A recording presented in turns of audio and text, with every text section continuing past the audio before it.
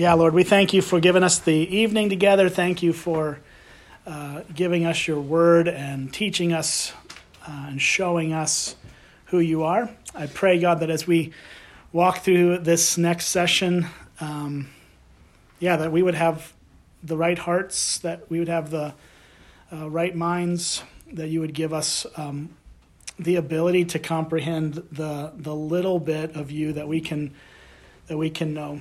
And so we pray that you help us with this, and just ask that you would be with me as I present these things about you and prevent me from saying something wrong. And if I do, would you just take that from our minds and help us, Lord, to just focus on who you are. And we pray these things in Jesus' name. Amen.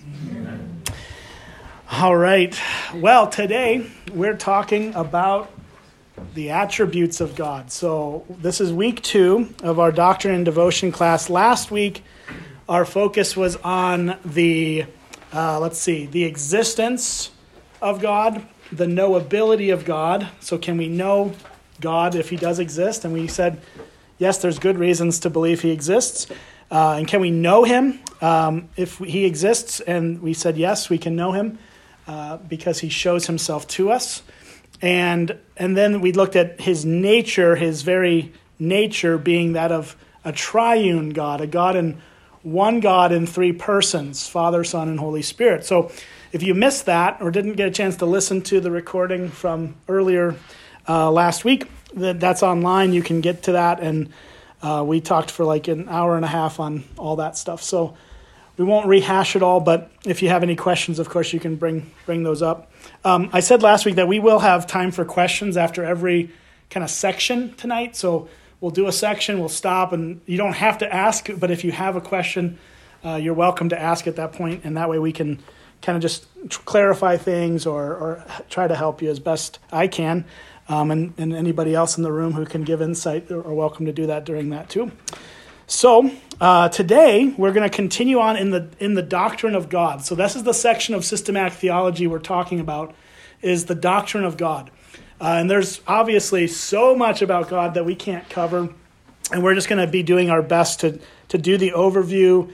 But we're taking God in 2 weeks, so everything else we'll tackle in 1 week, except for Christ. We're going to take him in 2 weeks. We'll do the person of Christ and then the work of Christ as we get there in 2 weeks as well. But when there's a ton to unpack, we're going to try to do our best to make it simple. So that's where we're at.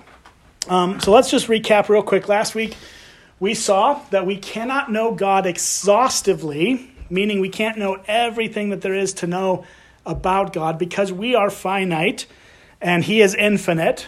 The idea, it's almost laughable that we sit in this room and say, we're going to talk about God's nature and character. And I mean, it's just so sad, actually. But at the same time, we can know God truly. We can know him truly. This was kind of our main point about the knowability of God. It's that we can't know him completely as he fully is. And I actually think that's one of the reasons why we need an eternal life, because I think every single moment of our eternal life will be learning something new that blows our minds about God. And it'll just literally take eternity, and we'll never get bored. We'll never reach the end of it. We'll just keep learning more about this God. And so we're trying to understand him with finite minds, with imperfect and sinful minds, and we're just going to do our best with his help and grace to do that. But we can be encouraged, even though we can't know everything about God exhaustively, we can know him truly. We really can know him.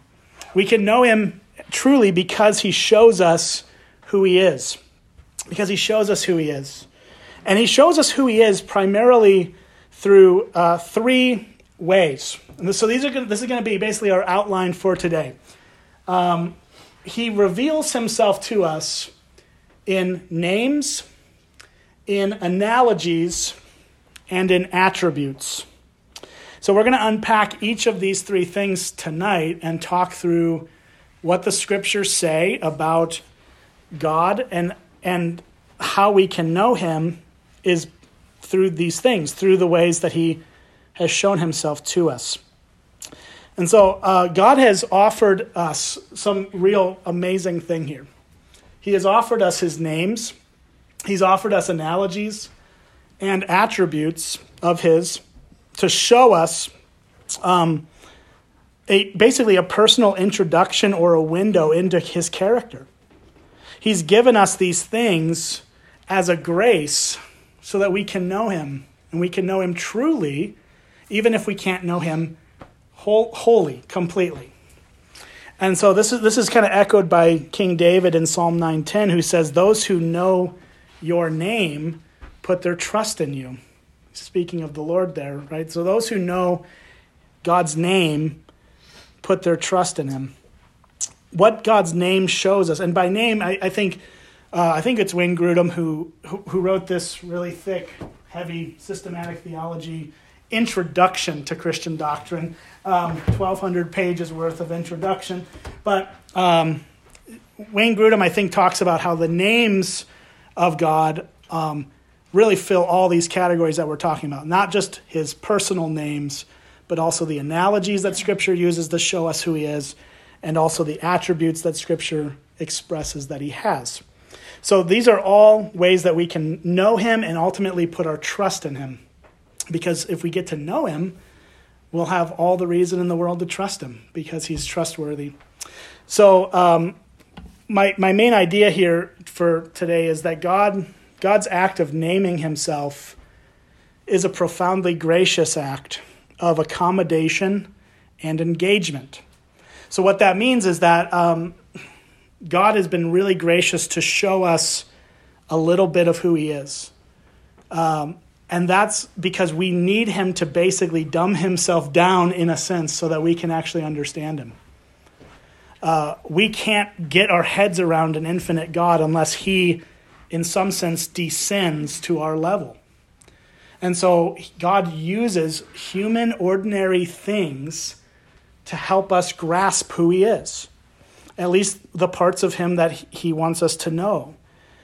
He uses words like human words in language to communicate to us who he is. That's pretty low, on the bar for human beings. He shows us who he is through words. He shows us who he is through analogies, and he shows us who he is through ultimately the Scriptures.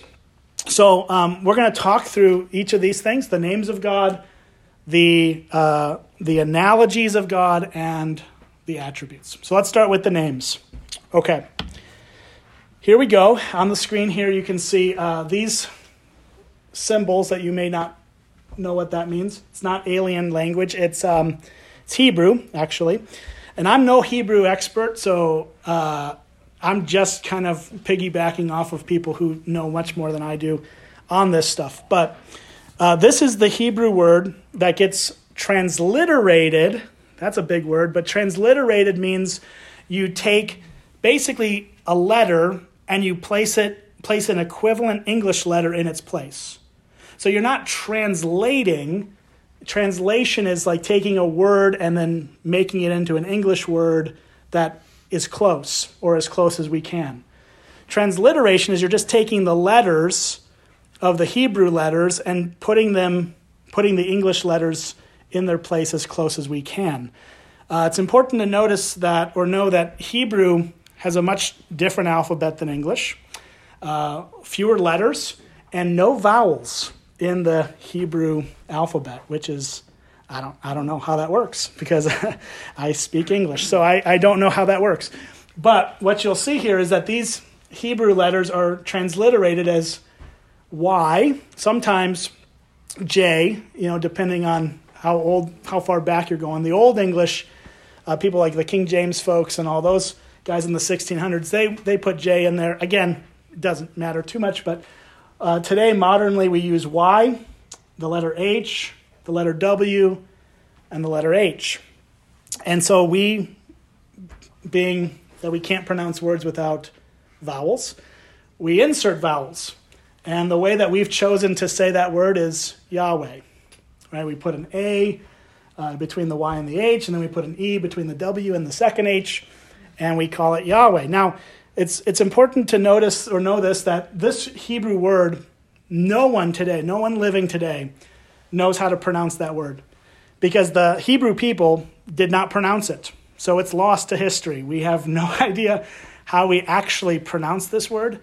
And in fact, we're just basically plugging in English letters to try to make a word from these Hebrew letters, and there's no perfect direct correlation. So this is the best we have, but this is the name, or these Hebrew letters here are the most prominent name for God that he gives himself in the Old Testament.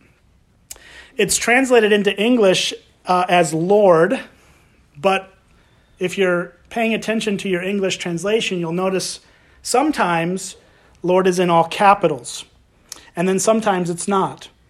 And the reason for that is because the English translators are doing us all non-Hebrew scholars a solid by saying, all right, when we translate Yahweh, we're doing all capitals so that English readers know that's the name of God that's being used. If they use the Hebrew word Adonai, which means Lord, but they'll spell it with a capital L if they're talking about God, and lowercase O-R-D, because Adonai can be used just to talk about a Lord in any kind of context. And so it all depends on the context. So a landlord would be Adonai in that kind of context. But when you're talking about God's personal name, they spell it with all capital letters for Yahweh. So if they call him Lord God, but the Lord doesn't have all 4 capital letters, that's Adonai, okay? And so they're trying to help us English people understand what's happening because we're not reading it in Hebrew. So we're thankful for translators and what they do for us. It really is a blessing. It's also a blessing to remember. This is a different, maybe next week's subject, but we didn't have Bibles in readable language until the 1500s, when guys like Martin Luther translated it into German, and John Calvin translated it into French, and John Wycliffe translated it into English. We would have all been just a bunch of people, had no idea how to read our Bibles, and only people who were crazy language scholars would have been able to read their Bible. So we'll talk about that next week more when we get to the scriptures, but anyways. So this is the primary name for God in the Old Testament, Yahweh. Here's where it's mentioned first. Exodus 3, 14 and 15. This is the story of the burning bush, if you are familiar with that story. Moses is in the wilderness shepherding, and he sees a bush. It's on fire, but it's not burning up. It's kind of a curious thing. So he goes to see it, and the bush starts to talk to him. And that's curiouser, right? So God speaks to him out of this burning bush and tells him he's got to go to Egypt and free the people of Israel from their slavery. And so Moses is having this conversation with the Lord and basically says, well, how am I going to convince these people to come with me? Like, who should I say is sending me? So that's where we get to the context of this passage. God said to Moses, I am who I am. That's an English way of trying to render the meaning of Yahweh. Okay, so the word Yahweh is related, very closely linguistically related, and I'm sorry for all of this, but trying to set up something here. It's linguistically related to the word existent. Okay, so, or roughly, that's what it's kind of related to, is this idea of existing. So God's using that word as a personal name, and the best translation that the English translators have come up with for this is I am who I am. And so that's what's happening here. And so then he said, say this to the people of Israel, I am has sent me to you. God also said to Moses, say this to the people of Israel, the Lord, so there's the same word, Yahweh, but now they're trying to, again, they're translating this, right? So I am, or I am who I am, the God of your fathers, the God of Abraham, the God of Isaac, and the God of Jacob has sent me to you. And then here's the key. He says, this is my name forever. and thus I'm to be remembered throughout all generations. So God gives us his name, and his name forever is I am who I am. His name is I am, and it's a little bit hard to unpack in our small brains and all of that, but basically this word is packed with theological importance. This most likely communicates what God is saying to Moses and to us through this is that God is self-existent, he is independent, he is self-sufficient, he's eternal, and he's unchanging. So just all of those things are wrapped up into this word, Yahweh. Basically, it's trying to get us to the functional and central character of who God is. But man, try to translate, from a Hebrew word into an English word and convey all of these realities. You just can't do it. It's like human language is limited in that way. So I am who I am is the best attempt they have as our translators to get us to understand what the meaning of this word is and what God is trying to communicate about himself. And what he's trying to communicate about himself is that he does not need anyone to exist. He is just self-existent. He has always been, and he always will be. So we're not that, right? We have a starting point. And we're going to talk a lot more about these particular attributes as we get through this. So I won't spend a ton of time unpacking them here because we will get to them. But let's go on to another name of God because there are more than one. So Tom, this is not question time, Dwayne. Hold your questions. Okay. It's a comment. Yes. You have the infinite God, and you're trying to use it with our language. It's impossible. Yeah. Just like we can't understand God. It's just. That's right. Yeah. Exactly. So another name that the Bible uses for God is the name Elohim. This is again a transliteration of a Hebrew word, and again they're importing vowels in there so that we can pronounce it as best we can. This word roughly just is translated as creator. It's used in Genesis 1:1 in the beginning, God, and that word translated into English as God is the Hebrew word Elohim. And then it tells us he created the heavens and the earth. So this creator created the heavens and the earth. So this name and its translation and its meaning tells us something about God, right? That's the whole point of this session is we're looking at how God communicates himself to us. And his names are one of the ways he communicates to us. And so we learn something vital about God by this name. We learn he created all things. And that's huge. That's vastly important. That we're not just cosmic accidents. We're not just, coming out of the soup of some, ancient, planet. We have been made by God. We have a purpose in that. And so, again, that we're going to talk about creation in a future session. So, again, we won't get into all the nuance of this, but that's one of the realities we know of God. Second name, another name, is Elohim Kaihim. I'm not good at pronouncing Hebrew words, but there's a little bit more guttural sounds there, I'm sure, than what I can do. But this means living God. This means living God. So Elohim is roughly translated God in most cases. Kaim is living. So Joshua 3:10 uses this Hebrew phrase, "Today you will know that the living God is among you." So now we're told another thing about God. We're told that he's living. He's here. He's not figments of our imagination. He's not just, out there dead somewhere. He's living. He's active. He's in the world. And we will know that he's among us as he works among us.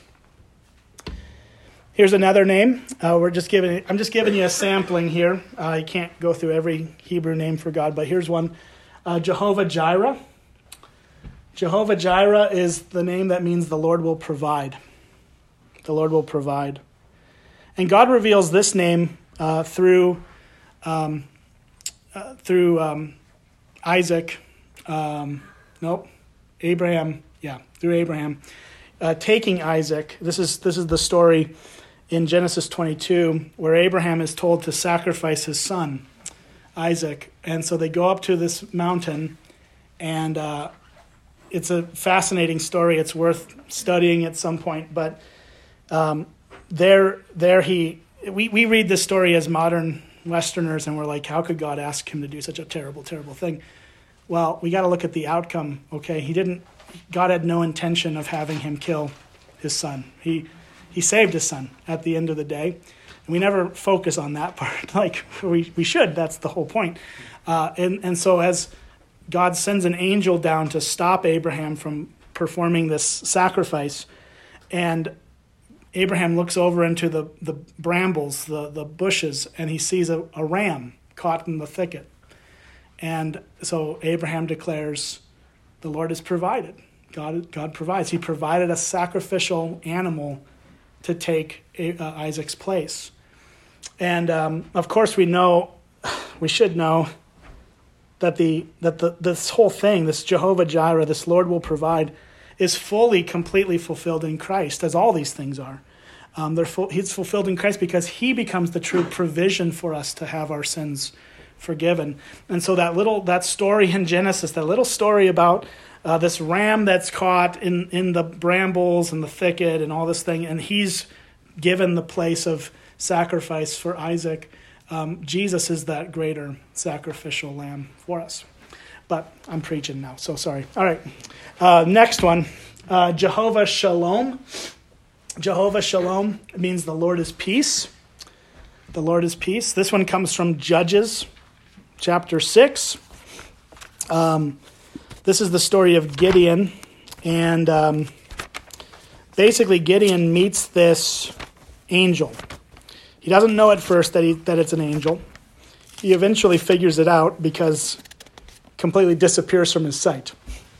It just vanishes. So he's like, oh, that was an angel. Okay, cool. And then in verse 22, I'll read it here. It says, at the end of verse 21, it says, the angel of the Lord, vanished from his sight. Then Gideon perceived that he was the angel of the Lord. And Gideon said, alas, O Lord God, for now I have seen the angel of the Lord face to face. So what he's expressing there is, I'm a dead man. I've seen you. I've seen something of you, and I'm not going to. So he's freaking out. Verse 23 says, but the Lord said to him, peace be with you. Do not fear. You shall not die. And then Gideon built an altar there to the Lord and called it the Lord is peace. So that is Jehovah Shalom, is that phrase there. The Lord is peace. This tells us something about God's nature and character. It tells us that God is a God who wants peace with his people. And we know, again, this is fulfilled in Christ. We know this from Romans chapter 5, that we're brought into peace with God through Jesus. So that's Jehovah Shalom. We got a few more here. Elkanah.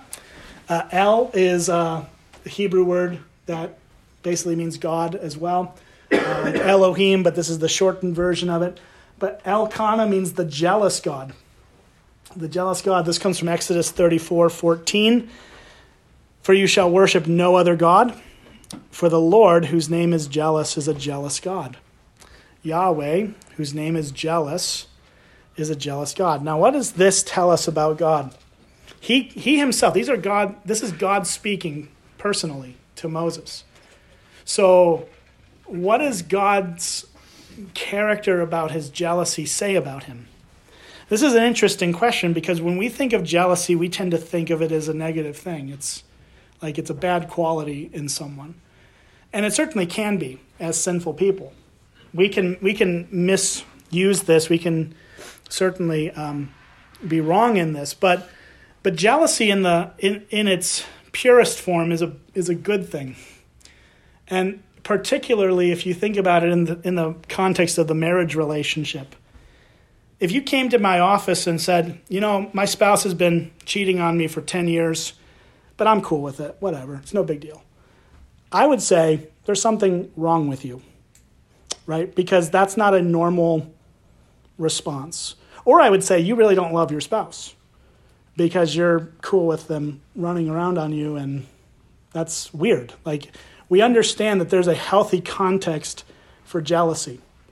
And the marriage relationship is one of those contexts. And God uses the marriage context as an analogy of his relationship to his people. Again, he's descending to our level and showing us something of himself. And so he's saying, I'm jealous for my people. And that's why he demands that we do not worship any other God, because to do so would be essentially spiritual adultery. We are to be faithful to him. And there's all kinds of things, books on spiritual adultery. I mean, it's a fascinating subject in and of itself because it's a common and recurring theme throughout the scriptures. But we don't have time to get into all that. But this is one of the names, and this tells us something about who God is. This name reveals something. All right, one last one, and then we'll take questions here. El Roi, I think is how you would pronounce that. This is the God who sees. The God who sees. And again, this is not the totality of the names of God we have. I didn't give you the whole list because, again, we could spend the whole night just talking through these easily. But El Roi means the God who sees. This is used in Genesis chapter 16. And this is a really crazy story, but I'll give it my best shot. So Abraham and Sarah, before they have Isaac, cannot conceive children. But God promises that in their old age, they're going to have this baby who will be the child of promise, who God is going to bless the world through his family. And we know that this is the start of the Jewish line where Jesus comes, and he's the fulfillment of that promise to bless the world. But they're not having any luck having a baby. And so Sarah tells Abraham, gives him terrible advice, and says, why don't you take my servant Hagar and marry her as well? So now Abraham's becoming a polygamist, which is not, or a bigamist, I guess, technically. Not good, right? Not how God designed it to be.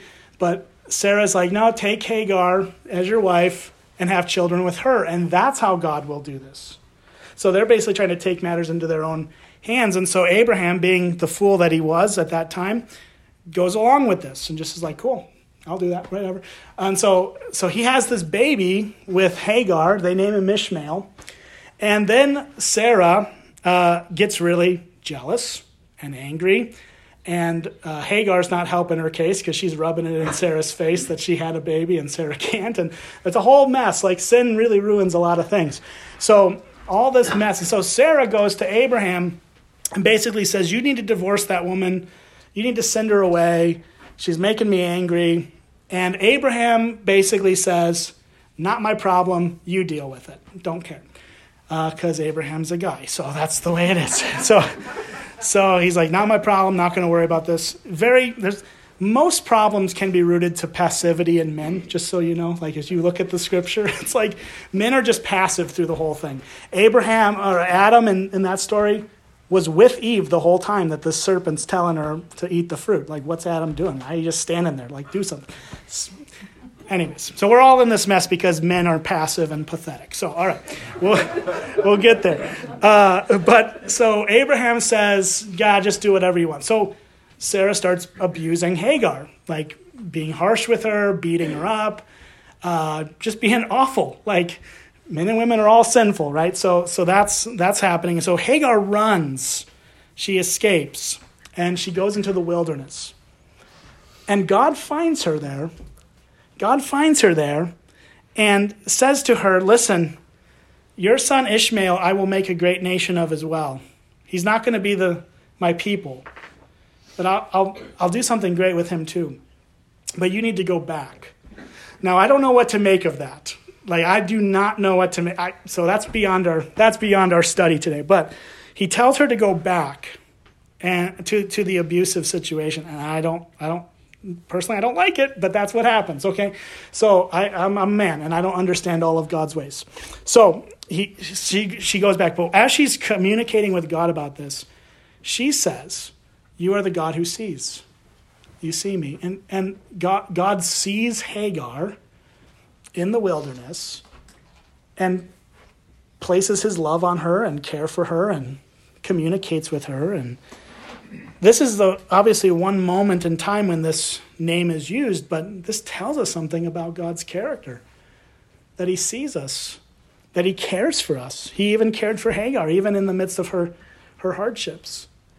But we can have confidence in a God who sees us and cares for us.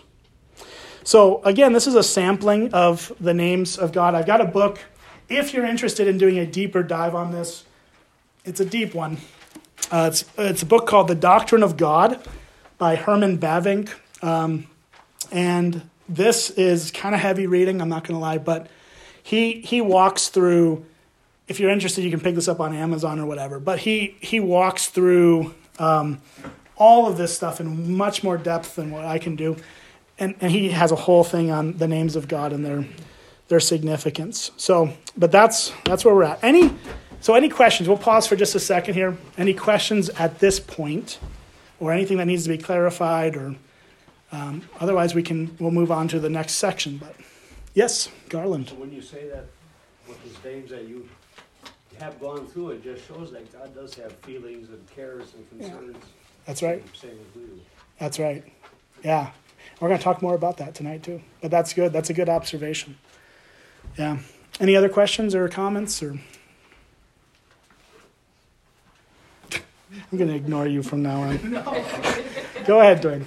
Because I have some schooling in this, but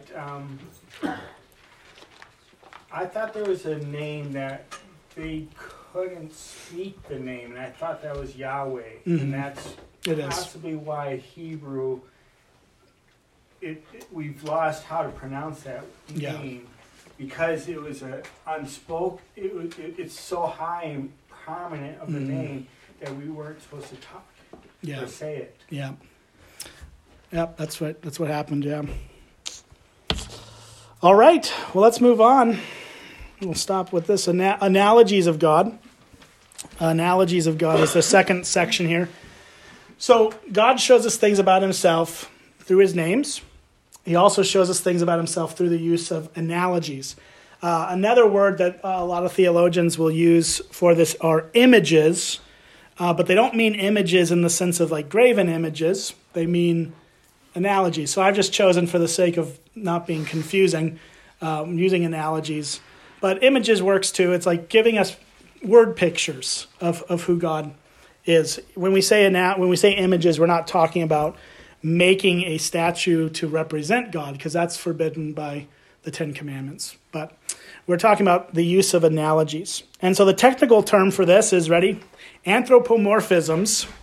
Okay? An anthropomorphism is ascribing human form, this is from the dictionary, or attribute to a being or thing not human, especially to a deity. So an anthropomorphism is the $50 word for God uses analogies of a variety of kinds to show us something of himself, to give us an understanding of his attributes, because he's a deity and we're human and we can't understand him. So these analogies are taken from a few different places, mainly four areas: from human experience, from creation, from Acts, not the book of Acts, but like actions, and emotions. So those four areas are the primary kind of broader categories of analogies that God uses. So human experience, creation, acts, and emotions. And I'm going to just give us two specific examples from each of these four categories. And then I'll also mention some of the other ones without looking at them in depth, but two more in depth. This one's probably the most famous, or the one that you might think of the most. From human experience, a father is a very typical analogy for God. Honestly, I could have pulled out probably 1,000 different verses for this, but Deuteronomy 32:6 says do you thus repay the Lord, you foolish and senseless people? Is he not your Father who created you, who made you, and established you?" So there he's asking a rhetorical question about, do you repay the Lord? The obvious answer to that is no, we can't repay the Lord. The Lord just gives, and we have no way to repay him. And we are foolish and senseless when we think we can repay the Lord for what he does for us. And the reason we can't repay him is that he is your Father. That's the rationale that this passage uses to show us that we cannot repay him. He's our Father. A father's responsibility is to care for his children without the expectation of repayment, right? Like, that's kind of the deal. You have kids, you care for your kids, and you don't demand of them to pay you for what you are responsible as their father to provide. You made your kids, you are to establish your kids. God does the same for us. He made us, he establishes us, and he provides for us as a father. That's an analogy of God. Right? It's an analogy. It's God is not a human father in the sense that we think of it, right? But he is like a father in an analogy kind of way to his people. This is the most common analogy for God, I think, in the scriptures. We see it in Jesus, obviously Jesus being the Son of God. That's the role that the second member of the Trinity plays in the Godhead. But there's the Father, there's the Son, and there's the Holy Spirit. So the Father takes on that role as kind of his primary identity. He takes on that role as his primary way of being identified and related to as God, and how we relate to him as our Father. So Jesus tells us to pray, "Our Father who is in heaven." Right? So it's not an earthly Father, it's a heavenly Father, but we're called to pray to him as Father. Romans chapter 8 says that we can go to him as our Father, that we can cry out, "Abba, Father." Abba is the Greek word rather for, basically it's the informal use of the word dad or father. So dad would be kind of the English equivalent to that. But because Bible translators are a little squirmish about us calling God dad, they say Abba. They just keep the Greek word in there because they don't want to stick their neck out and go, we should call God dad.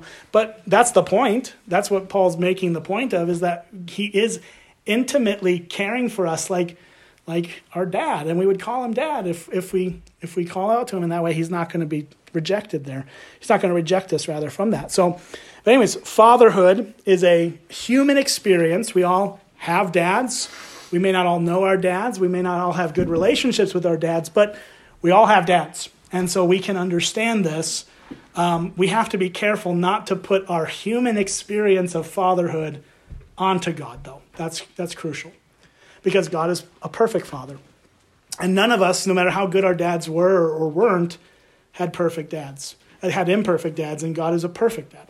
So we need to be careful on this, but that's one of the human experiences that God uses. Here's another one. This is another very common one, so that's why I'm using it. Shepherd. Psalm 23:1. "The Lord is my shepherd, I shall not want." Now, you may think, I don't have a lot of human experience as a shepherd or with shepherds. That may be true in our context, but it was a very common issue or human experience in the ancient Near East where the Israelites lived.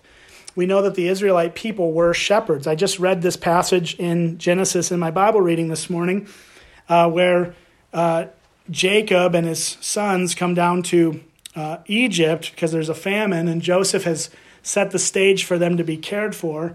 And Joseph goes into the chambers of the Pharaoh. He's become the second in command of all of Egypt, and providentially by God has been brought to this position of leadership. He goes into Pharaoh's office, more or less, and says, "Hey, my dad's here, my brothers are here.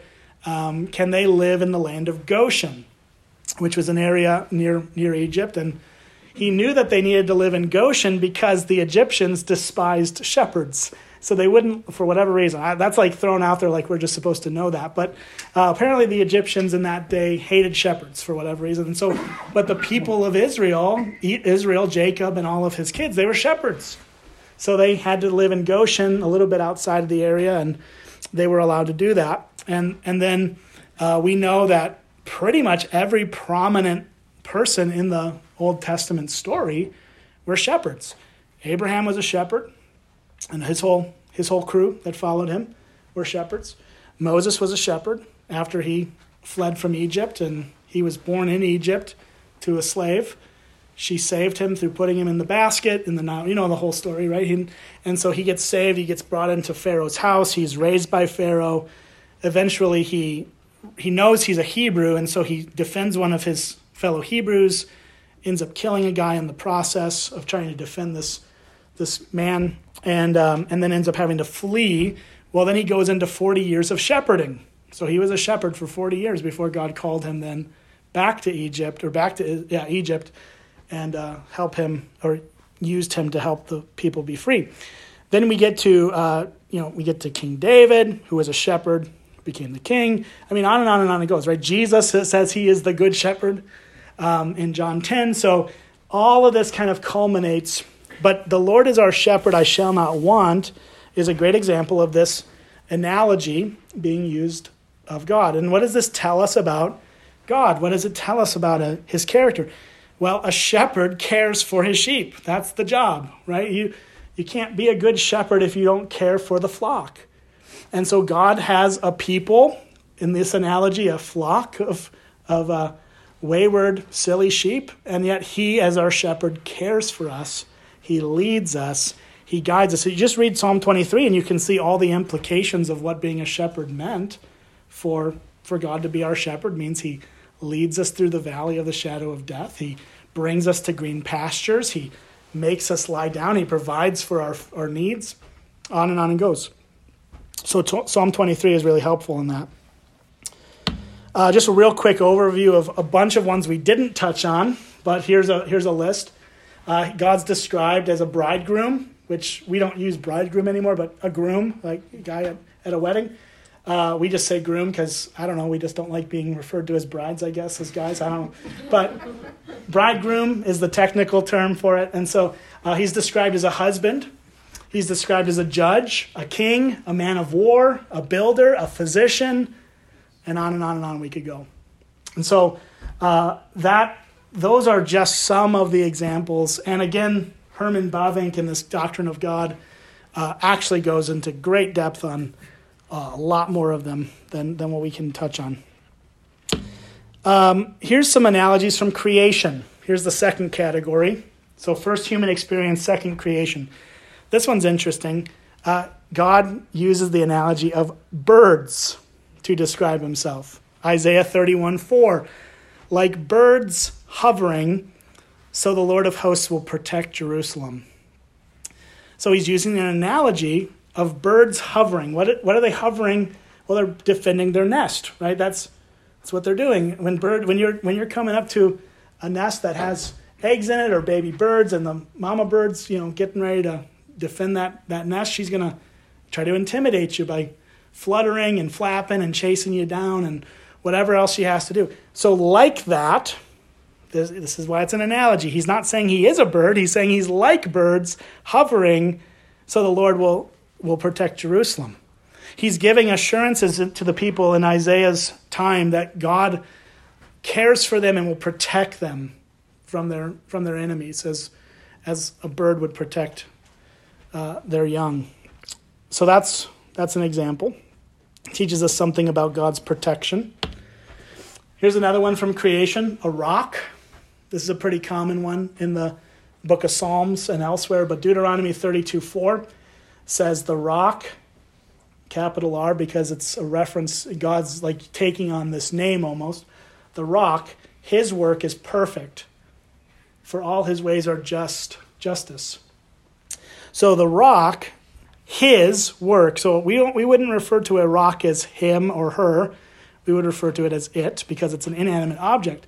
But here is an anthropomorphism, so you're taking an inanimate object, but you're applying to it aspects of of personhood, because that's God is a person. So it's the rock. His work is perfect, for all his ways are justice. Why does God refer to himself as a rock? And this is not the only place by any means.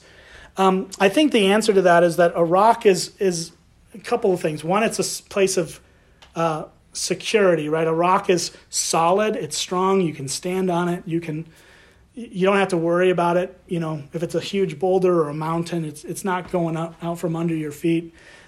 It's a place of security and strength.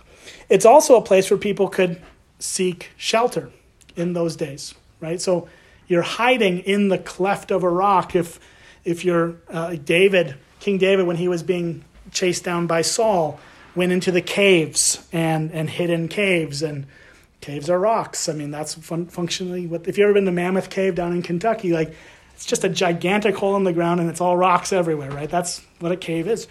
And so rocks have a lot of meaning. There's a lot of ways in which this tells us about God, but protection is one, strength is one, just a lot of things like that. So those are just two quick examples. Some other examples from creation, just to rattle them off for you. I don't have all the references here, but I do have them in one of those books. I can, if you care to see it. But he describes himself as a lion, as a lamb, which are totally different things. So again, it's like it's trying to show us something of God's character. An eagle, a hen, the sun, the morning star, a light, a torch, a fire, a fountain, a hiding place, a tower, etc. So those are just some of the many examples of natural things that God describes himself as, uses analogies for. All right, third category is acts or actions. We've got one here that's, one example is walking.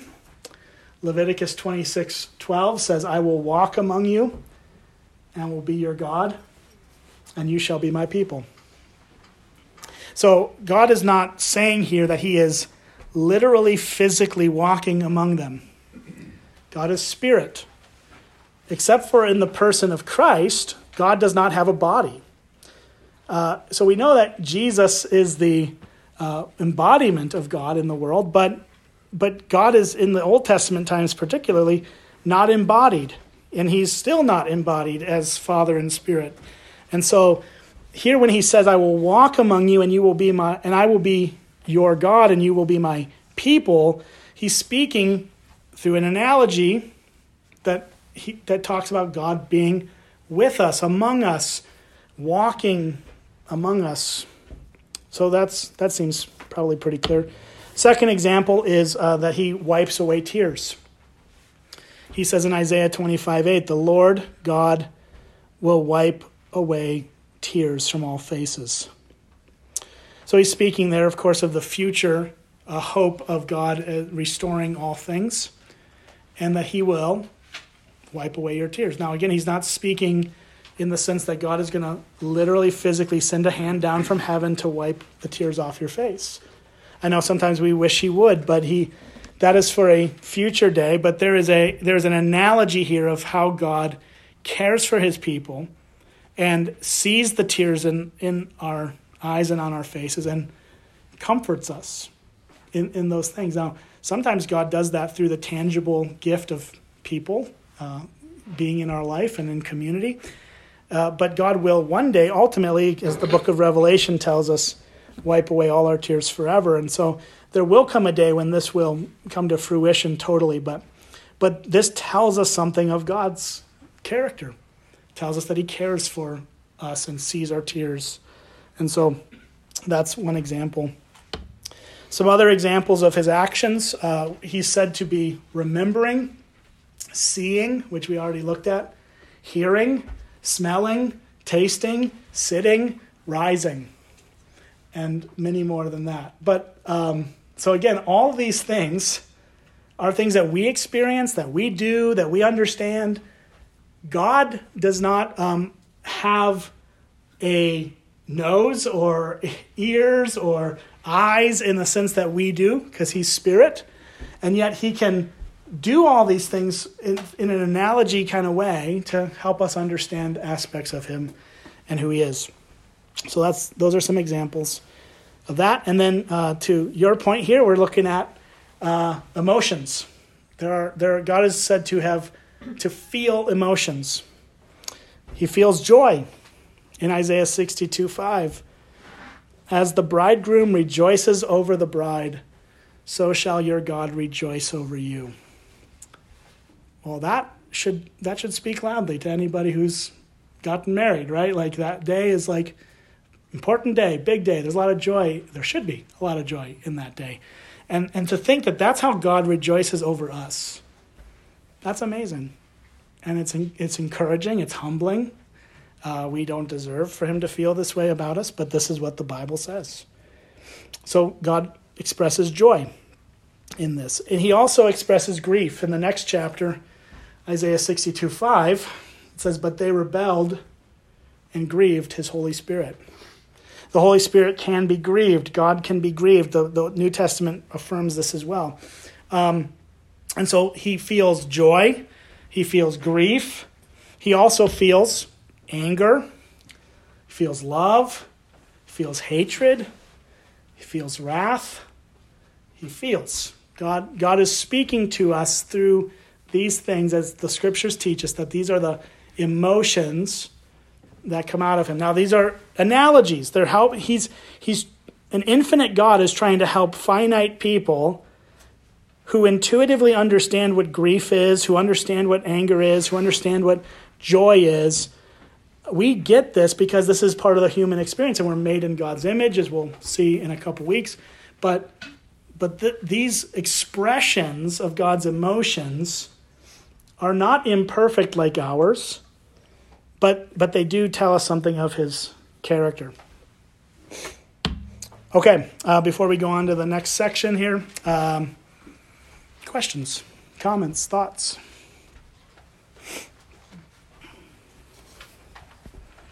Okay, you guys can ask afterwards if you ever have questions, but we'll keep going. Last section of this evening, so this will take us a little longer because this is the real meat of what we want to talk about.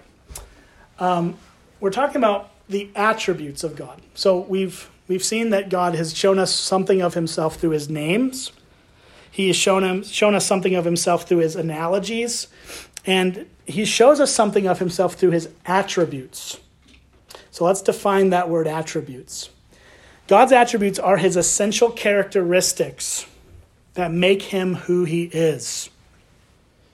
So the central, essential characteristics that make God who he is the definition of an attribute. Okay, those, and so now we're going to get a little bit technical here, but God's attributes are classified typically in two categories. The first is, fancy word, incommunicable. That's one category. Or communicable. Okay, so incommunicable attributes are the attributes of God that are not shared by us or any of his creation. They are totally unique and distinct to who he is.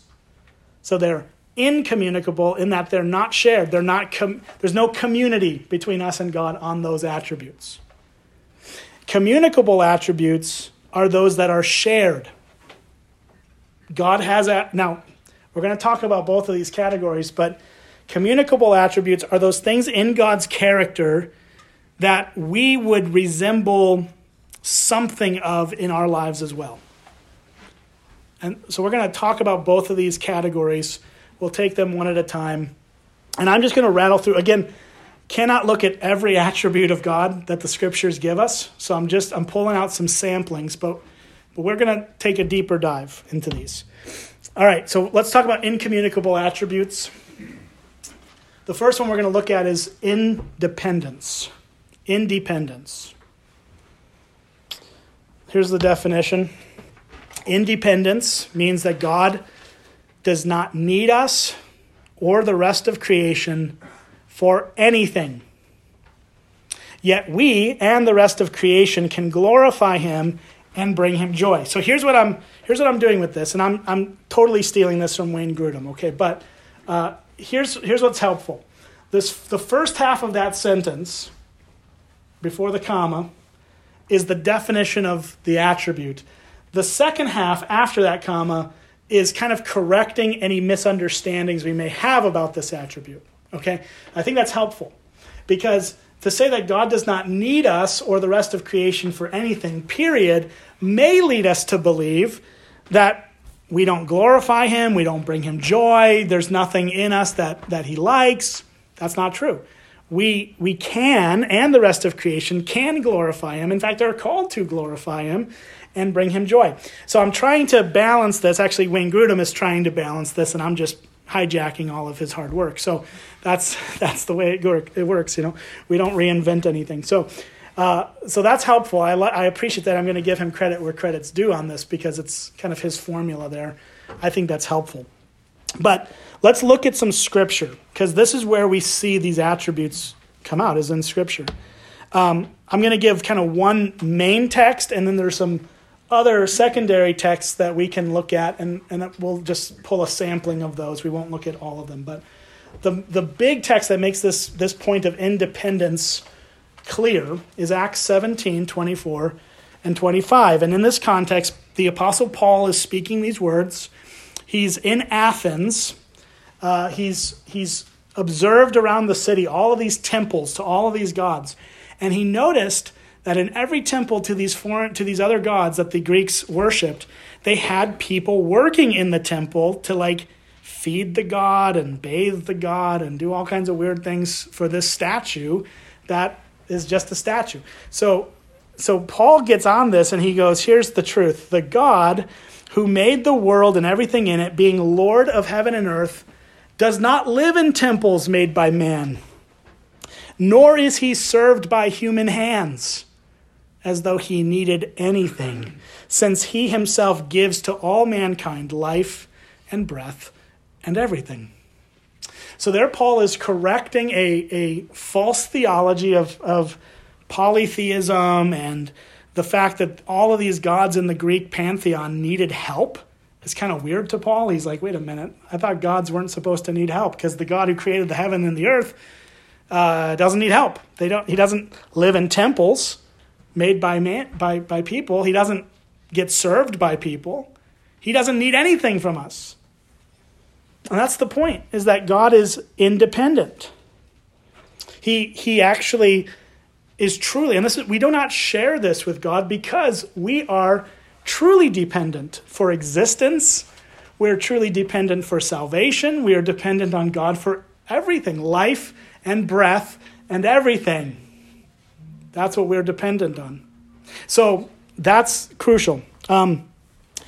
Just to pull out a few of these examples, we looked at Exodus 3 already, the I am that I am passage. We won't go back to that one because it's kind of conveying this idea that God is who he is. He doesn't need anybody. But let's look at just Job 41:11. At the end of Job, which is a story about a guy who suffers terribly and gets really bitter about it towards the end. He starts out really good. We always commend him for the start. But then as you read the book, he just gets darker and darker, and it gets pretty rough towards the end. And he starts to question God. He just starts to kind of go after God and go, why are you doing this? And God basically spends like 4 chapters just schooling him on all this stuff. And one of the examples is 41:11 says, who has first given to me that I should repay him? Whatever is under the whole heaven is mine. So again, God's just asking these rhetorical questions of Job, and he says, man, who has first given something to me that I have to pay them back for it? The obvious answer is nobody. That's the point. Is like, no, nobody actually can give God something that he has to be repaid for. Because God gives to us life and breath and everything. So what can we give to God that he hasn't already given to us? And in fact, in our worship services, we often read Romans 11:33 to 36 is our benediction. If you've been at church, for about a month or more, you've at least heard us read this once. But Paul quotes that passage in verse 35. But what he says first is, "Oh, the depth and the riches and wisdom and knowledge of God." So he's just walking through these attributes of God, his riches, his wisdom, his knowledge. And he says, "How unsearchable are his judgments and how inscrutable his ways. For who has known the mind of the Lord, or who has been his counselor?" That's a quotation from Isaiah. And then he quotes Job, says, "Or who has given a gift to him that he might be repaid?"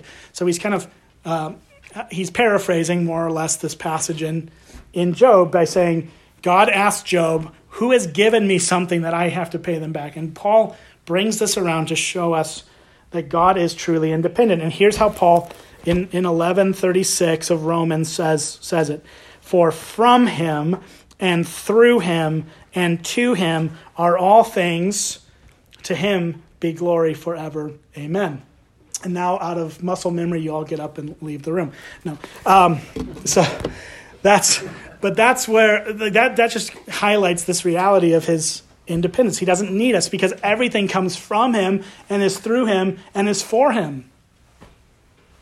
All right, let's look at just Psalm 59 through 12, and then we'll talk about why this is important. I just want to give you another passage to consider, and you can write the rest of those down and read them on your own if you would like to. But Psalm 59 to 12 says, "I will not accept a bull from your house or goats from your folds. For every beast of the forest is mine, the cattle on 1,000 hills. I know all the birds of the hills, and all that moves in the field is mine. If I were hungry, I would not tell you, for the world and its fullness are mine." So here is a psalm, and the psalm is teaching us something about theology. It's teaching us that God doesn't need our animals. He doesn't need our stuff. He doesn't need us to give him anything. And in fact, that's what he says in verse 8. He says, "Not for your sacrifices do I rebuke you. Your burnt offerings are continually before me." So he's like, you guys are offering me all these things all the time, but I'm not going to accept them because I don't need them.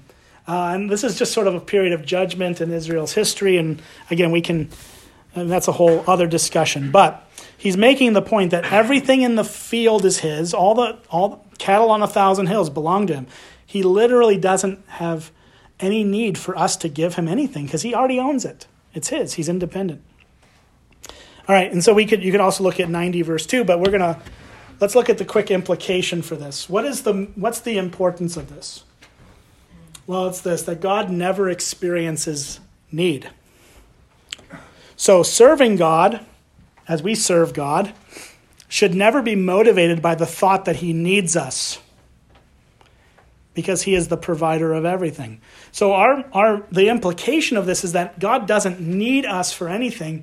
So our motivation for serving him should not be because, oh, God, poor God, he needs my help to watch the babies during the church service, so I guess I'll be in the nursery this week because poor God needs my help. Like, that's obviously wrong. And no true Christian would get to that place in their hearts, I don't think. But that's where this doctrine guards us against that idea that God needs us. So serving God isn't motivated by his need. It's motivated by the fact that we're called into this and can actually joyfully serve him, knowing he doesn't need us to serve him, but he wants us to, and he calls us to be participants in that, and that's a good thing. So there's some implications for you. Let's look at another attribute that's incommunicable. This is not shared. Immutability. Well, that's a fancy word. So let's talk about that. Immutability is a $50 word for meaning that God is unchanging in his being. in his perfections, his purpose, and his promises. Okay, so God is unchanging. And so you say, well, Tom, why didn't you just say God is unchanging? Because I should have, sorry. Immutability is the fancy word for this. But God is unchanging is what it means. Okay, he doesn't change in his being, his perfections, his purposes, or his promises. Now, what's the correction? What's the counterbalance that Wayne Grudem gives us? Yet, God does act and feel emotions. And he acts and feels differently in response to different situations. So we need to be careful not to confuse immutability or unchangeableness with inflexibility. This doctrine does not teach us that God is inflexible or he's rigid or he's unable to move in the world, in the real world. It says the opposite of that, in fact. But it is saying that he does not change in his being, so who he is at the core. It does not change. He does not change in his perfections. So he doesn't one day wake up and become a sinner. He can't do that. He's perfect in those things. He's unchangeable in those things. He doesn't change in his purposes. So the things that God intends to do ultimately are not changed. And his promises do not change. There's a lot that we need to unpack about this one. So let's look. Malachi 3:6 says this. This is a very short, sweet verse that tells us this. For I, the Lord, do not change. Therefore you, O children of Jacob, are not consumed. So this kind of makes me laugh a little bit, because basically what he's saying is the Lord does not change, and that's good news, because otherwise I'd kill you all. That's what he's saying. So he's like, you should be really happy that I don't change, because you'd all be dead right now, right? And so that's a really important attribute, that God does not change. He's immutable. Let's look at some examples of this outside of Malachi. There's so many here.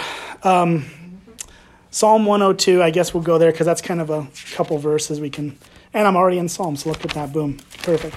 Psalm 102, verse 25 through 27, says, of old you laid the foundation of the earth, and the heavens are the work of your hands. They will perish. They will perish. The heavens and the earth will perish, but you will remain. They will wear out like a garment. You will change them like a robe, and they will pass away. But you are the same, and your years have no end. So there we're told clearly, right, that heaven and earth will pass away. All this will change.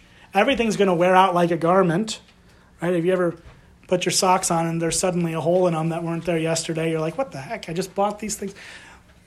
Garments wear out. What doesn't change is God.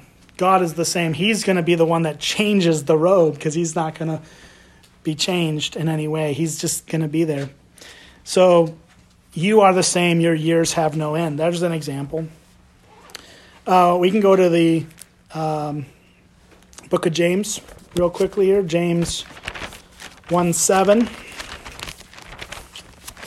Or is it 1:17? Oh yeah, sorry, 1:17. Thanks. Good catch.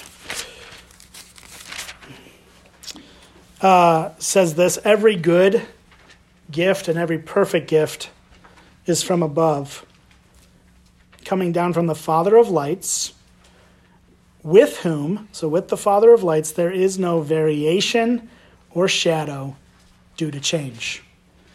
So there's the analogy of like the sun moves throughout the sky and it casts shadows on different things as it moves, right? Because it's moving. And we're moving and it's moving and all of it, right? But the world shifts and changes throughout the day. So where a shadow is at sunrise, it's not going to be there at sunset, different sides of the earth, all this good stuff. But God's not like that. There is no shadow. There's no variation due to change. God doesn't change. This leads to an interesting question, though, and this will probably be the only one that we do this with. But some of you maybe are thinking, doesn't the Bible say God changes his mind?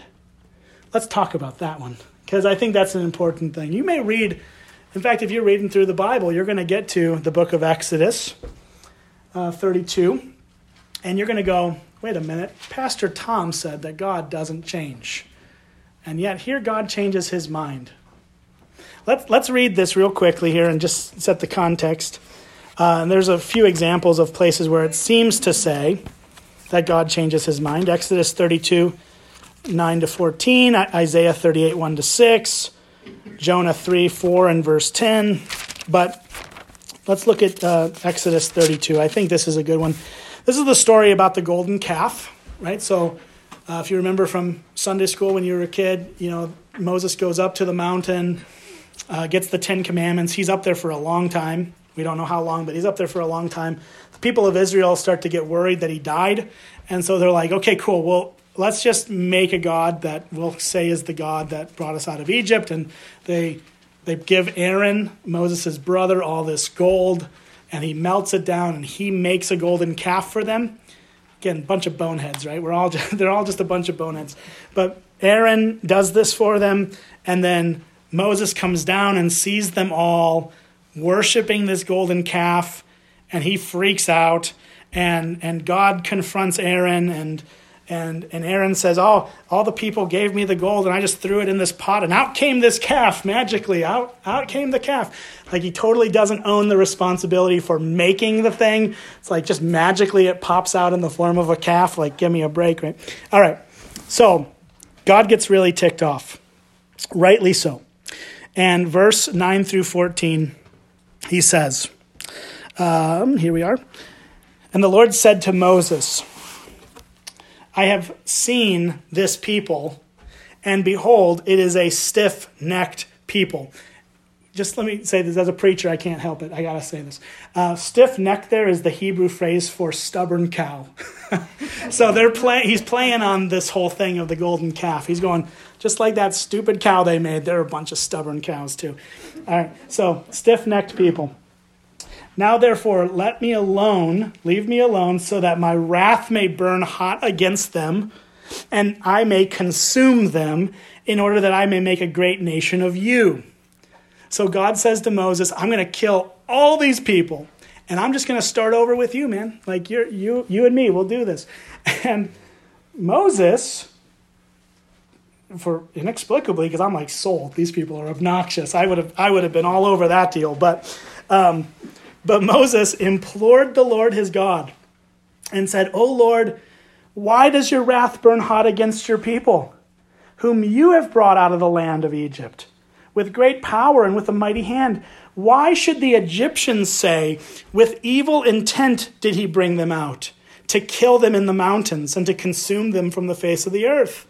Turn from your burning anger and relent from this disaster against your people. Remember Abraham, Isaac, and Israel, Jacob, another name for Jacob, your servants to whom you swore by your own self and said to them, I will multiply your offspring as the stars of the heaven, and all this land that I have promised I will give to your offspring, and they shall inherit it forever.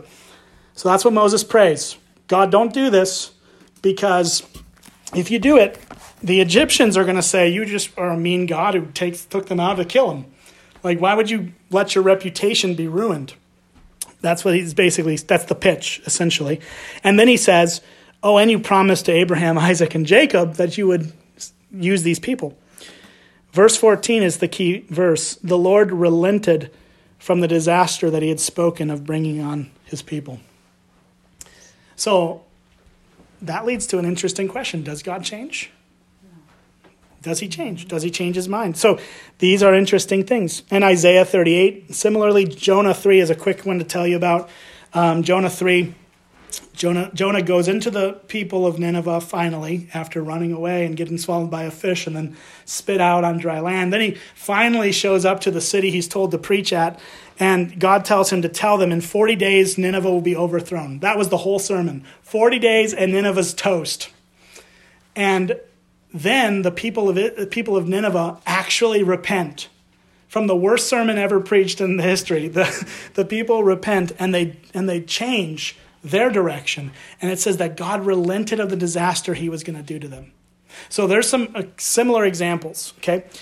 what does this mean? This is what Wayne Grudem says about this. This is a direct quote from his Systematic Theology. He says, these instances should be understood as true expressions of God's present attitude or intention with respect to the situation as it exists in that moment. If the situation changes, then God's attitude or expression will also change. This is another way of saying that God responds differently to different situations. So it kind of goes back to the point I tried to make at the front of this, is that God is not inflexible. That's not what immutability teaches.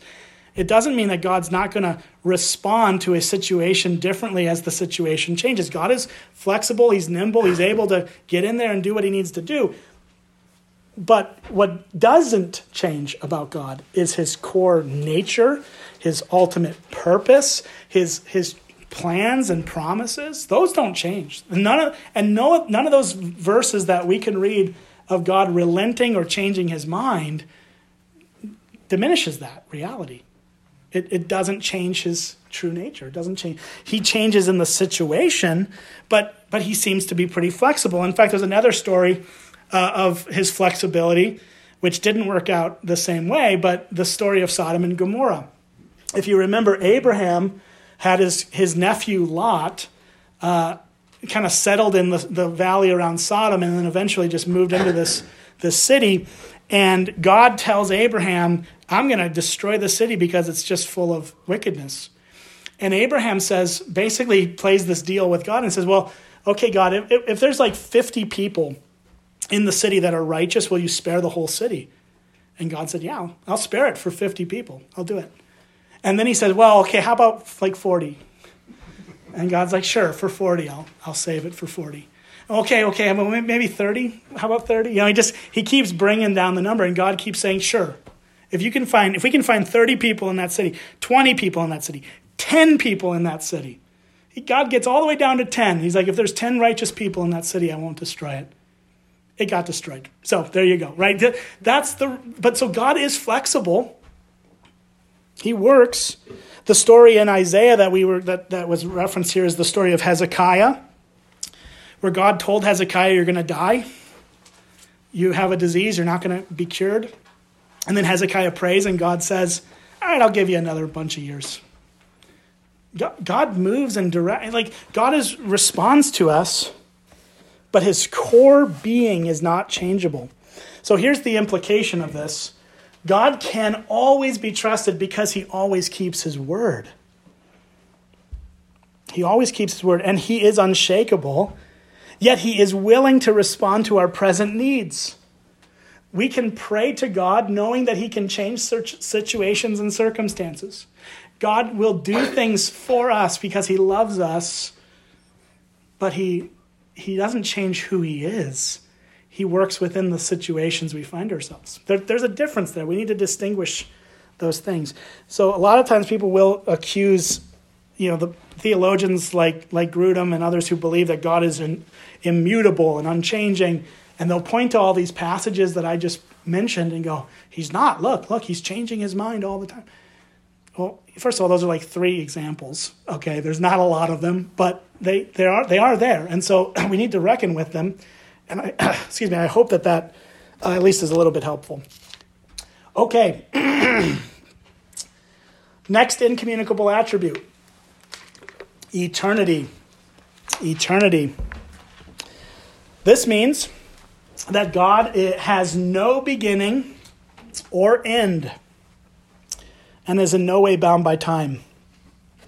Although so that's the main definition. Here's the course correction in case we have misthoughts about this. Although he sees events and acts in the world in time, which is, in fact, one dimension of his created order. So he is outside of time. He has no beginning and end. He's not bound by our time like we are, but he does work in time, as we just kind of saw in the last section. He works in the world. It's a part of his created world. Time is created by God. We're bound by it. This is why eternity is not a communicable attribute. You might go, okay, well, doesn't the Bible say in John 3:16 that anyone who believes in him will have eternal life? Yes, amen. We love that. But that does not mean we have eternity. We are not eternal because we have a beginning. God has no beginning. He is just self-existent. He just is. He's just there. We don't have that, so we're not everlasting to everlasting. We are finite. We have a starting point. Now we will have no end. But it's interesting that when you read in the book of Revelation, I may be jumping ahead. I can't see all my notes at once here, but I'll just say it here, and if we get to it, I'll skip it. But he says in Revelation that there is a tree of life that has 12 different fruits, and there's a different fruit for every month. So it seems like there's going to be some sense of time in eternity. That there will always be some degree of time that exists, or at least some notion of time passing. Because otherwise, why would God's word say there's a tree that has 12 different fruits, and every month there's a new fruit on this tree? There has to be months to have, right? So anyways, that's kind of another thing. But here's a picture. I was going to snap the picture out of the textbook, but it just kind of looked goofy, so I drew it for you. That's going to look even goofier. Ready? Here we go. All right, so this, and I also drew it because I wanted to put 2022 in here because it says like 94 or something in the book, because that's when the book was published. But here you have God, big circle, the timeline. You see the timeline, creation, cross, 2022, eternity. And God is present eternally and simultaneously at all of these points in history. Right now, this is so hard to wrap our heads around, right? Because we just do not think this way. We can't get our heads around this. So God is right now, see, even talking this way doesn't work, right? Because we're talking about time. But even now, he's with us here. He sees the cross of Christ. He sees creation from the very beginning, from eternity past even, and eternity future. He's at all of these stages all at once because he's eternal. He doesn't have any moment where he's stuck in the dimension of time as we are. So here's a passage, Psalm 90, verse 2. Before the mountains were brought forth, or ever you had formed the earth and the world, from everlasting to everlasting you are God. So from everlasting to everlasting you are God. That's just huge. Like, that's a statement of eternity. And so it's the best way we can kind of wrap our heads around that. There are a whole bunch of verses. I'll give you a few minutes if you want to write them down. I don't think we have the ability to go through a lot of these, but let's go through, we'll just read 90 verse 4, just a couple verses after that one, and then we'll call it good because it's 7:30 already. We got a lot more to cover here, so I'm going to try to go kind of quick. It's hard because all of these deserve a lot of time, but verse 4 says, "For 1,000 years in your sight are but as yesterday when it is past, or as a watch in the night." So a whole 1,000 years is just like, I guess that was yesterday. And this is echoed also in 2 Peter as well. So a whole bunch of passages there, but we got to keep moving. Implications of this: those who trust in the God of eternity can know peace, rest, and comfort in the busyness of life, and in spite of impending death. For God keeps them in safety, and joy forever. We have a God who knows it all from beginning to end. There's nothing that takes him by surprise. And he keeps us and holds us. And so in the hecticness of our life, we know that God is above it and beyond it. And we know that even as we face our own death one day, God will bring us safely home to him. Okay, next one, omnipresence. Omnipresence is that God does not have size or spatial dimensions and is present everywhere with his whole being, though he acts differently in different situations. I might have mistyped that. I don't know. But let's just go with this. God does not have size or spatial dimensions, and he's present everywhere with his whole being. You can probably disregard that, though I think I just didn't erase that. Okay. So here's the passage, Jeremiah 23 and 24. Am I a God at hand, declares the Lord, and not a God far away? Can a man hide himself in secret places so that I can not see him, declares the Lord? Do I not fill heaven and earth? So he's speaking here about how he's everywhere. We can't hide from him. He sees us. Psalm 139, 7 through 10 tells us that if we go to the heights of heaven, he's there. If we go down to the depths of Sheol, he's there. There's nowhere that we can go, and he's not present with us. So God is present, omnipresent. Omni is basically a word that means all. So all present is more or less the meaning of that fancy word. So the implication of this, again, I'm sorry, I got to fly through because we're going fast. God can be sought anywhere regardless of place. Believers don't have to feel lonely because we're never truly alone. We have a God who is with us regardless of where we go. If you somehow end up on a desert island all alone for the rest of your life, which will probably be short, God's there with you, and he won't leave you. That's comforting. It's a good thing. All right, it's hard to keep a preacher from preaching, so we got to keep moving here. Unity. This means that God is not divided into parts. He's completely unified. Yet we see different attributes of God emphasized at different times. So we've been talking about a bunch of different attributes, and the temptation is for us to think, okay, here's this over here, and here's that over there, and here's this, and here's that. But that's not how this works. God is unified. He's not divided into parts. The attributes that we've been talking about are not part of God, but are actually his whole being, including all his attributes. So here's a couple pictures for you from the textbook, from the systematic theology. So this is one way to not think about it, okay? Because this is just like, okay, here's love here, here's knowledge over there, here's truthfulness over there, and these are all just separate little bubbles. That's not right.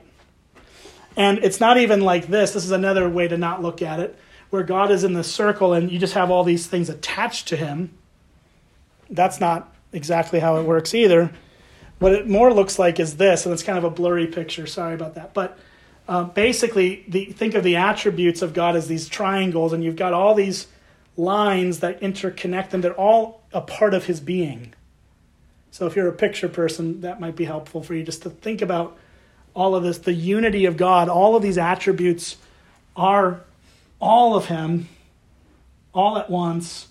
They're not just parts of him. Okay, any questions quickly about that before we go on to communicable attributes? Yes, sir. Yeah. Omnipresence? Yeah. All right. I don't know when I heard this or understood it or whatever, but there's a time that God was with his people in a cloud form or burning bush or all these examples. And that's not so right now. Right.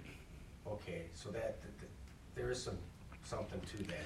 Yeah, God will at various times manifest specifically and locally in cases like that, where his presence needs to be specifically, tangibly seen in that. Like when Jesus was embodied on the earth, he was in one place at one time. He couldn't be, he left that part of deity behind for that season of time, if that makes sense. So yes, there's times where God, shows himself tangibly in a place at a moment, but that doesn't remove the fact that he is at the same time as that everywhere also. And at this time he chooses not to? Well, at this time he chooses to primarily manifest as the Holy Spirit in each of his people. So he dwells within us in that way, but he's also everywhere simultaneously. Yeah. Does that make sense? Kind of.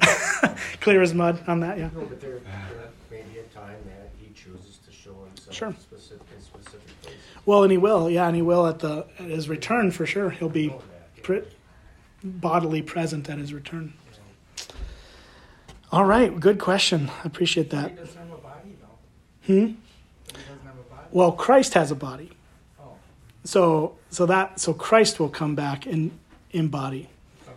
Yeah, and we'll get to that when we talk about the person and work of Christ too. Yeah, because that's a good question. And just a quick comment. Yeah. On this whole thing too is, there's a lot here last week and this week, and what's helping me is the Trinity. Mm, If you kind of lay it all out, the Father, Son, and Holy Spirit kind of helps. yeah, that's awesome. Yeah, cool.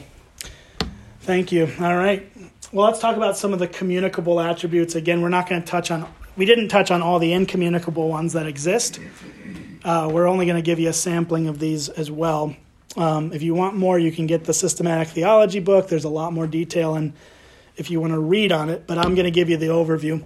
So communicable attributes are those attributes of God that we also share in to some degree or another. And that's important, okay? Because none of the things that we're going to talk about do we perfectly embody. We're sinners. We don't have perfection as God does. God perfectly exhibits these things. We share in some piece of it as his image bearers, and we'll talk about what being an image bearer means in a couple weeks yet. But let's look at some of the communicable attributes. I'll try to define them, and then I'll try to explain why we have a piece of these, because this first one might throw us off. Holiness. So God is holy, right? The definition of this is that God is separated from sin and devoted to seeking his own honor. God is separated from sin and devoted to seeking his own honor. Revelation 4:8 was just one of many examples of God's holiness. The four living creatures, this is a scene from heaven, as John the Apostle was given a glimpse of these things. The living creatures, each of them with 6 wings and are full of eyes all around and within. And day and night they never cease to say, "Holy, holy, holy is the Lord God Almighty, who was and is to come." So just as to go back to the eternity thing, who was and is to come is another way of expressing that reality. But the main key we're looking at here is that he is described as holy, holy, holy. Holiness is that total separateness from sin and anything wicked. He has total moral perfection, and he is totally unlike anyone else in that regard. But how does this become a communicable attribute? Well, the answer to that is the gospel. It is through the righteousness of Jesus Christ given thus, or given to us, I think is what that was supposed to be. Autocorrect probably ruined that. Given to us by grace, God calls his people to be holy as he is holy. As God gives us grace and he gives us his righteousness, he calls us to holiness. He calls us to be separate from sin. He calls us to be like him. Be holy as the Lord your God is holy. Right? We see that repeatedly throughout the Old Testament. We see that in the New Testament as well. Hebrews 12:10. I'll give you just one quick example before we keep flying through here. Hebrews 12:10 says, "For they disciplined us for a short time, as it seemed best to them," our fathers on earth, he's talking about. "But God disciplines us for our good, that we may share in his holiness." So we're seeing that the discipline that the Lord brings to our lives is ultimately so that we can share in his holiness. So we're not perfect in this. None of us have reached perfection in moral purity as God has. But as Christians, we know we're on the way there. He will make us to be like he is one day, truly and finally. An implication for this is that God should be feared and obeyed. And his people are given the holiness of Christ, which enables them to earnestly pursue moral purity. So 2 sides to that. The holiness of God should compel us to fear the Lord, not be afraid in the sense that we're cowering in the corner, but there's this deep awe and reverence for God because of who he is. That's why the angels night and day forever say, holy, holy, holy is the Lord. He's just, if we saw him in his fullness and purity and perfection, we'd all die. Like, that's just the reality. None of us could stand in that, but that should make us fear and obey him. And yet we know that the righteousness or the holiness of Christ has been given to us and also enables us to pursue righteousness or moral purity. So there's one communicable attribute. Here's another. This one is love. God's love means that God eternally gives himself to others. God's love means that God eternally gives himself to others. Love is giving of yourself to others. So when God loves us, he eternally gives himself to us. And of course, we can share in this, but we can see first, God is love. God is love. 1 John 4:8, John 3:16, for God so loved the world. Romans 5:8, God demonstrates his own love for us in this, that Christ died for us while we were still sinners. Galatians 2:20, Paul says that Jesus loved him and gave himself for him. 1 John 4:10 also tells us that God is love. So love is one of the attributes of God, and it's described very clearly in 1 John 4:8. Implication for this is that our imitation of God's love is also seen in our love for others. That's clear from 1 John 4:11. John 13:35, Jesus tells his disciples, by this they will know that you are my disciple if you have love for one another. If you love each other, the people outside of God's love will know that we are his. Moreover, our love for our enemies especially reflects God's love. Jesus tells us in the Sermon on the Mount to love our enemies and bless those who persecute us. That is impossible to do without God's help. Right? No one by nature wants to love their enemies. But that reflects God's love for us, because while we were still sinners, Christ died for us. While we were his enemies, God's love was displayed at the cross. So that's one more. Another one, sovereignty. Sovereignty. This one means that God has absolute rule over creation as king and total control and determination over all that happens. Now that's a hard one to swallow, right? But this is true, that God is completely in control and he is truly the king of all the world. So many passages on this, but Daniel 4 says this, I blessed the Most High and praised and honored him who lives forever, for his dominion, that's another word for his sovereignty, his kingship, is an everlasting dominion, and his kingdom endures from generation to generation. All the inhabitants of the earth are accounted as nothing, and he does according to his will among the host of heaven and among the inhabitants of the earth. He does according to his will among heaven and earth, and none can stay his hand. None can stop him, is what they're saying, and say to him, what have you done? We cannot look at God and say, how dare you? Why did you do that? God is sovereign. God is in control. God rules and reigns in the world. So many passages here express this. Ephesians, I'll just go to Ephesians 1:11. I think that's a good example of this.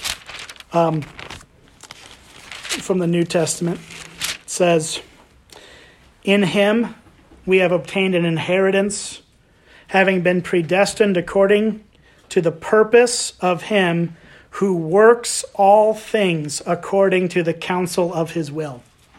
God works all things according to what? The counsel of his will. What he wills, he accomplishes. God does what God wants to do. Another great passage, I don't know if it's listed in here or not, but in the Psalms, it says, God is in the heavens and he does all that he pleases. That is the definition of sovereignty. doing whatever he wants to do. He does it because he's sovereign. Now, how is this a communicable attribute, not an incommunicable one? Well, like I said, these attributes are ours to some degree, not to the fullness.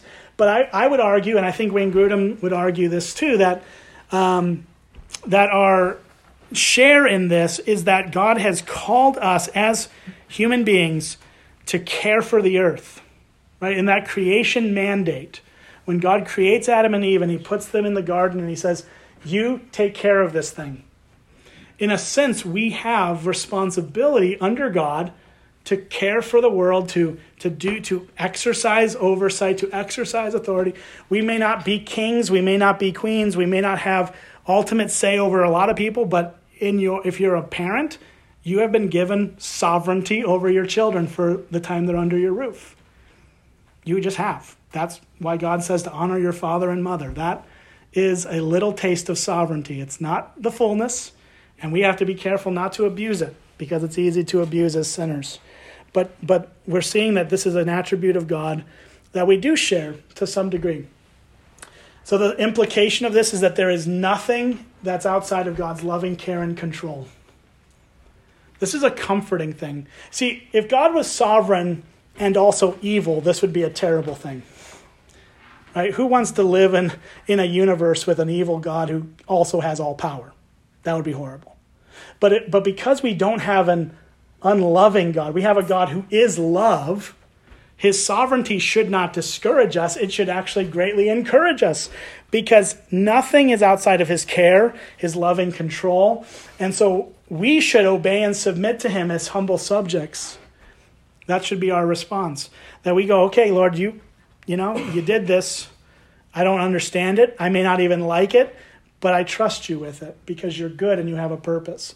I think that's what Paul tries to get to in Romans 8:28, that all things work together for good to those who love him and are called according to his purpose.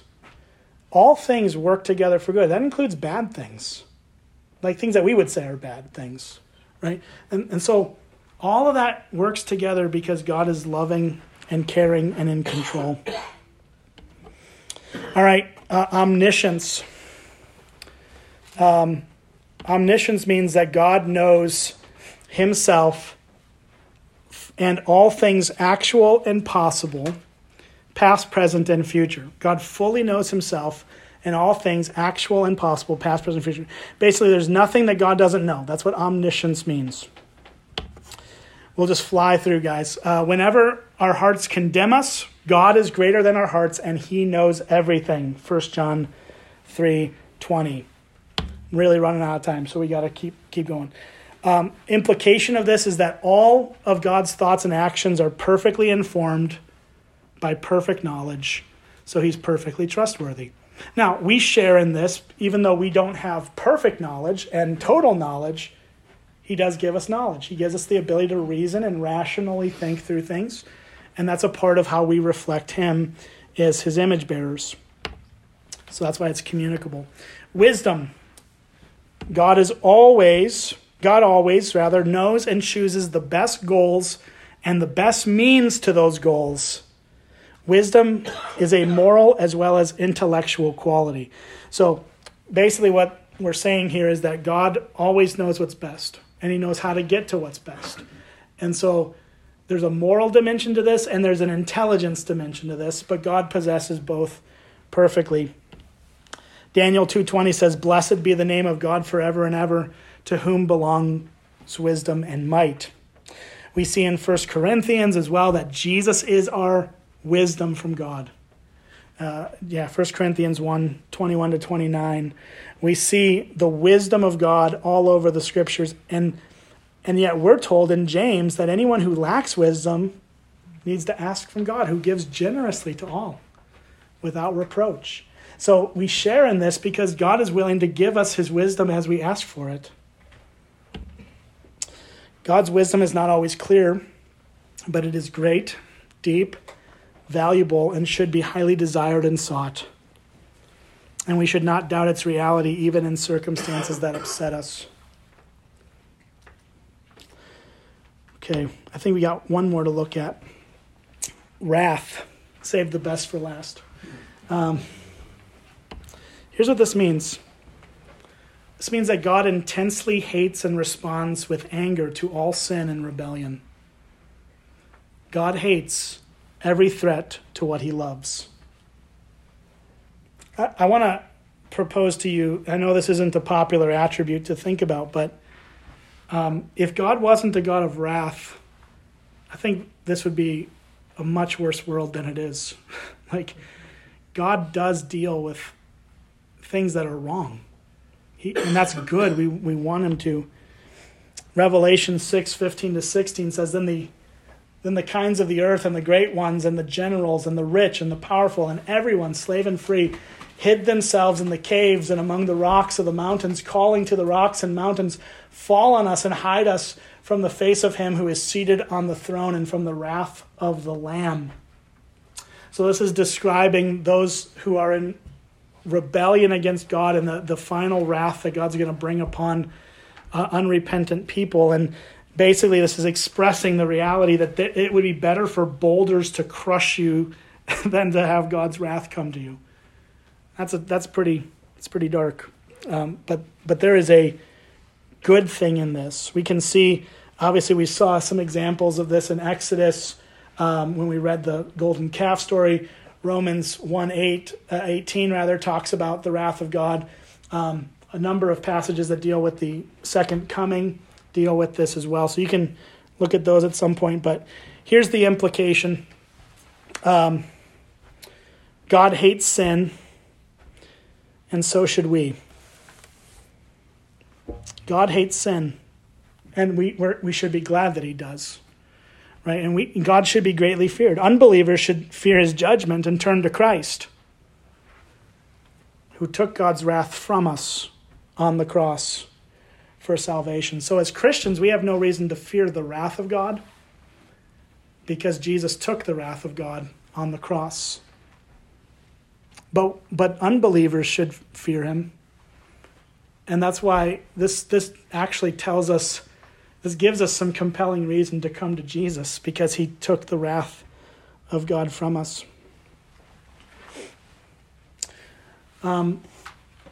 We've got, just a few minutes here. I want to get to one quick thing. So I'm going to skip this. You guys can ask me questions at the end here, but I want to make sure I get this in before we run out of time. I want to talk about how Jesus is the image of God. Dwayne did touch on this last week helpfully, and I'm going to go back to Colossians 1:15, which says that Jesus is the image of the invisible God, the firstborn of all creation. So when we talk about the attributes of God, when we talk about how do we see God, how do we know who he is, and we've looked at all of these different parts of him, we need to recognize that it is actually Jesus who fully and completely shows us who God is. Like all these other things, they're all true, they're all biblical, but Jesus becomes the embodiment of these things. He is the image of the invisible God. We can't see God in his completion and fullness and holiness, but Jesus became a bodily picture of this invisible God. And the firstborn of all creation, this is a technical point. It's important to know. This doesn't mean that Jesus was the first person created. That's how we talked about modalism and we talked about all those things last week. What this is really talking about is that Jesus has the authority of all creation. Firstborn in that culture meant that you were in charge of the whole estate. So if you were the firstborn, you were in charge. That's what we miss that in our context a lot because we don't really function that way. Like firstborn don't necessarily have a birthright the way they used to in Paul's day. So when he's talking about Jesus being the firstborn of all creation, he's saying that he has the authority over all creation as as their creator ultimately, and that's where he goes to say that Jesus created all the things. But right, the verses right after that state that. Wayne Grudem goes on to say that Jesus Christ is the most definitive revelation of all of these attributes. To see God's character, we look ultimately to God incarnate. For God, who said, "Let light shine out of darkness," has shone in our hearts to give the light of the knowledge of the glory of God in the face of Jesus Christ. 2 Corinthians 4:6. In the cross of Christ, all God's major attributes are displayed in condensed lucidity. His wrath, grace, justice, mercy, sovereignty, goodness, love, holiness, compassion, wisdom, and power meet there for the world to see. When discussions of God's attributes become esoteric and sterile, it is the face and cross of Christ that restores radical clarity, reality, and compelling beauty. So I think that's a good spot to end here. Any questions about anything that we've dealt with? And we've got about 5 minutes till we promise to wrap up. So,